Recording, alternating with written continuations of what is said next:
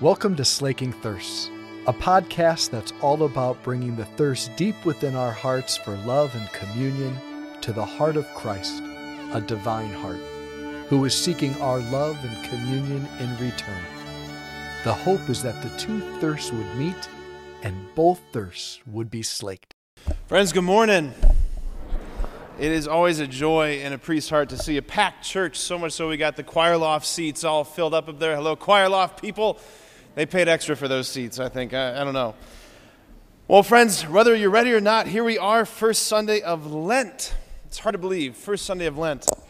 Lent is the church's annual retreat. This is, when I was in seminary, he's now Bishop Woost, but Father Woost at the time, Lent is his favorite season, and he would always say, we are now entering into the church's annual retreat, and it's a blessed time. It's a sacred time. It's a time of returning back to the basics, back to the fundamentals of the Christian life, stripping some things away, some of the things that we all kind of get fat and lazy, basically, throughout the rest of the year. And the church is like, let's just kind of return back to the basics, right? A little bit more prayer, more fasting, more almsgiving, all of those things. And that's true and that's good, and it's necessary for us. It's necessary for us. It's necessary. But even more than just that, back to the basics, in many ways what Lent is, if I could put it this way, Lent is an invitation, a deep dive into the very heart of the story. It's an invitation to be reminded of the story, of everything, right? It's the story that's changed the world. It's the only story that gives hope, right? I'm talking about salvation history, right? Talking about the grand cosmic story that God has been writing since he flashed out the Big Bang and set everything in motion and has been winding his way in relationship to creation.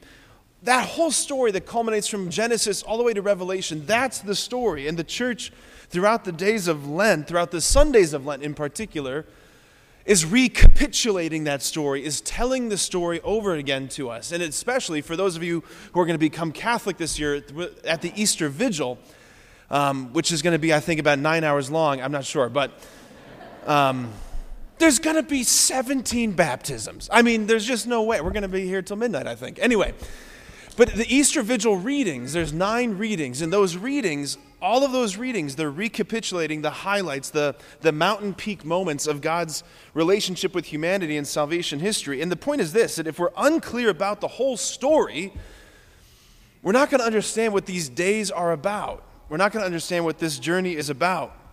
I was thinking about, there's one of my favorite authors as of late is this woman named Fleming Rutledge. She's a contemporary writer. She's an Anglican woman priestess. And she has become, I know, no one's more surprised than me, one of my favorite writers right now, okay? It's astounding. She writes like a church father. Like, it's incredible, her writing. She wrote a book called, it's on the crucifixion of our Lord. It's this massive tome, and it changed my life. It changed my vision of what happened on that Friday we call Good. Anyway, in that book, she wrote something that I find very apropos for where we are today on this first Sunday of Lent. She said this, in the final analysis, theological speculation can only take us so far. We need to know the story. Like reflecting on different aspects of the mystery of Christ, reflecting on different aspects of theology is fine and helpful and good. But if we don't have the larger framework of the story, there's no scaffolding for these things to hold on to. So friends, we need to know the story. We need to know the story. In the short gospel that Deacon just proclaimed from Mark, it's a very short gospel. In that short gospel, Jesus is making this unbelievable claim. He's gone out into the wilderness, he returns, and he says something that, like, to a first century Jew, hearing Jesus say, it would have knocked their, I would have said socks. It would have knocked their yarmulkes off. They didn't wear socks. So I guess sandals? I don't know. Would have knocked their yarmulkes off? Maybe that's offensive. I don't know. They would have been blown away, is my point, by what he's saying to them, okay? He says, now is the time of fulfillment.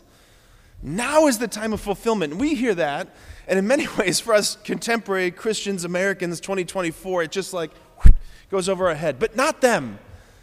Not Jesus' contemporaries. They would have been blown away by that. They would have been blown away. Because here's the question. The fulfillment of what? What is being fulfilled? Right? What is being fulfilled? What is being brought to completion? What is Jesus talking about? Nothing other than God's loving plan of goodness that's been working its way, winding its way through millennia of suffering and promises and covenants and marriages and kingdoms and exiles. It's being fulfilled, he says, now and in my person. Again, if we don't know the story, none of that makes sense. None of that's good news if we don't know the story. None of this means anything to us. So again, the church for Lent is inviting us to see, to contemplate, to be resituated within the drama that we are a part of. It's not something that we merely reflect on. It's something we are part of. So let me just sketch this out, how this is going to work over the next few weeks. So for this first Sunday of Lent, this Sunday, we hear about Noah and his family and the covenant that God makes with him in creation. Then next Sunday, we'll encounter Abraham and the near sacrifice of Isaac on the top of Mount Moriah. Then we come to the third Sunday of Lent, and we'll hear about Moses and the giving of the law at Sinai at the conclusion of the Exodus. Then the fourth Sunday, we'll encounter King David. Then the fifth Sunday, we'll hear about God speaking through the prophet Jeremiah, speaking about the coming of the new covenant. And that word right there, covenant, that word is the key that unlocks the whole thing. It's the lens through which we need to understand this whole story. We heard that word in that first reading with Noah. We hear it in every single Mass in the institution narrative, and we'll hear it as the crescendo of the Lenten journey on Holy Thursday, where we hear Jesus speak over bread and wine, and he says, "This is the new covenant in my blood." This word covenant is the word berit in Hebrew. It's a very ancient concept. The whole idea behind it is that a covenant establishes, it's a sacred oath that extends bonds of kinship. It makes strangers into family. Another way to think about covenant, when you hear the word covenant, think marriage. It bonds people together, and it's the key for understanding the story, because our story, it proceeds through a series of covenants in the Old Testament and covenant mediators that God calls to be the ones through whom he establishes these covenants.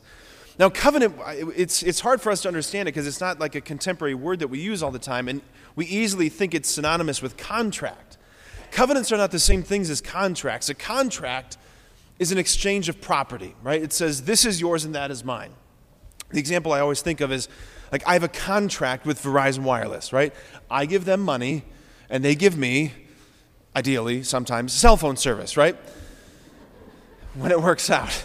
You're not holding up your end of the contract, right? This is yours and that is mine. A covenant, on the other hand, is an exchange of persons, not property. And the form of covenant is, I am yours and you are mine. It's what every married person says when they stand in front of the altar on their wedding day, as they establish the marriage covenant between them. I am yours and you are mine. And covenant is how God has been trying to glue humanity and divinity back together.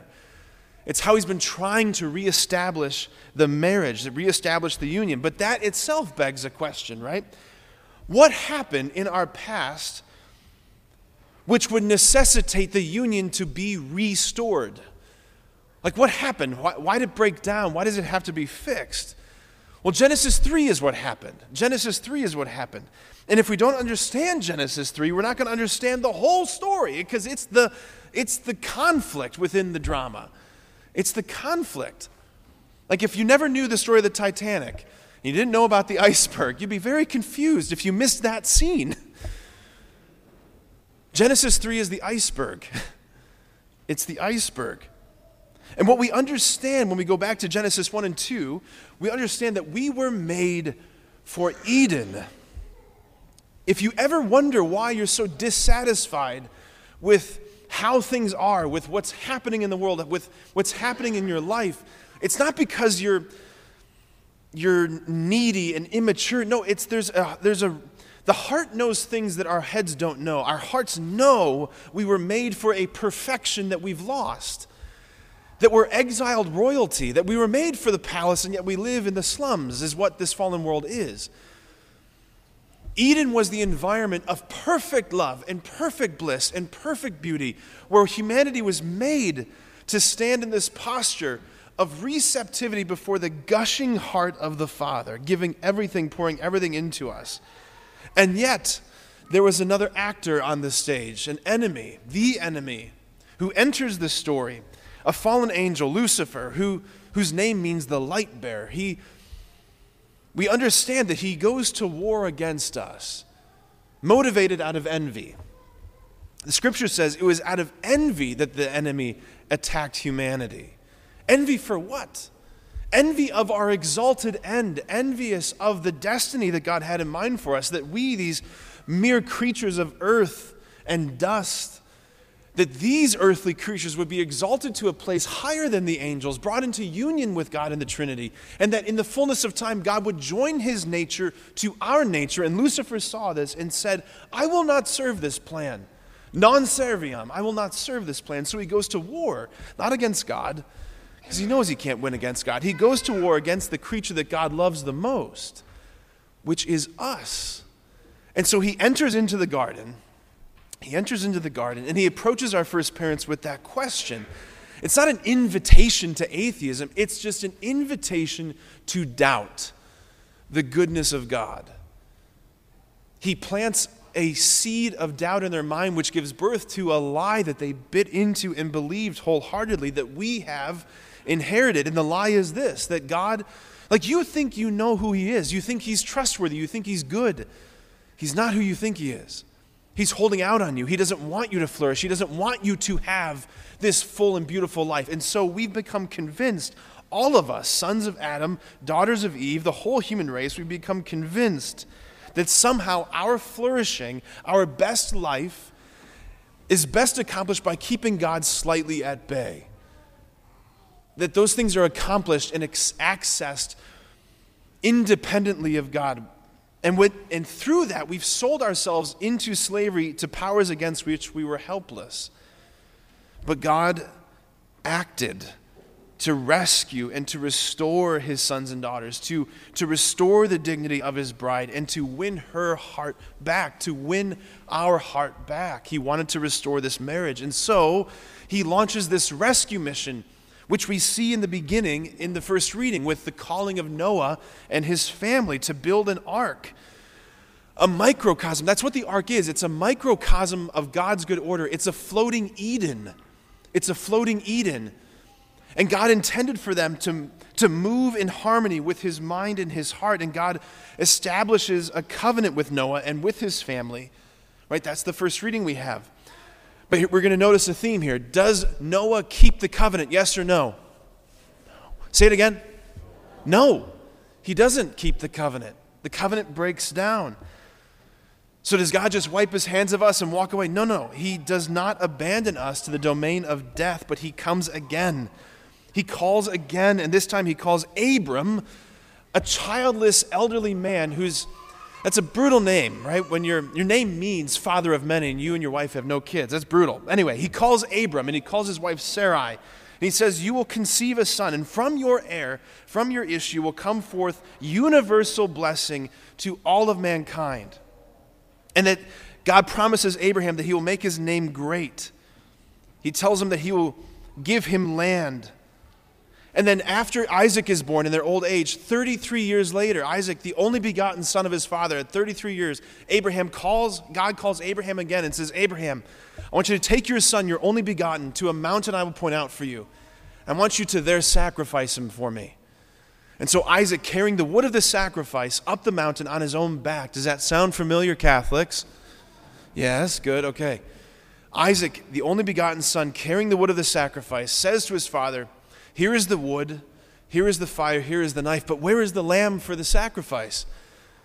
And Abraham says, don't ask stupid questions, kid. No, he says God himself will provide the lamb for the sacrifice. And as the knife is coming down upon Isaac, who laid himself down on the altar, the angel stops him. And there, caught in the thicket, is a ram, a male lamb with its head surrounded by thorns. And that lamb becomes the sacrifice. A male lamb with its head surrounded by thorns. Does that sound familiar? Yes. That lamb sacrifice becomes the prototype for what's coming over the next many centuries, because Abraham has Isaac. Isaac has a son named Jacob. Jacob's name is changed to Israel, which means one who wrestles with God. How appropriate. Israel himself has 12 sons. These 12 sons become the heads of the 12 tribes of Israel. The youngest of these sons is Joseph. Joseph, who gets sold into slavery to Egypt, and he rises to a place of prominence in the Egyptian court. Famine strikes the land, and all the sons of Israel come down to Egypt to beg for bread. There's this whole beautiful, amazing family reunion. Joseph forgives his brothers. I wouldn't have been so forgiving, but Joseph forgives his brothers for selling him into slavery. All of them stay in Egypt, and they settle there. And they begin to multiply.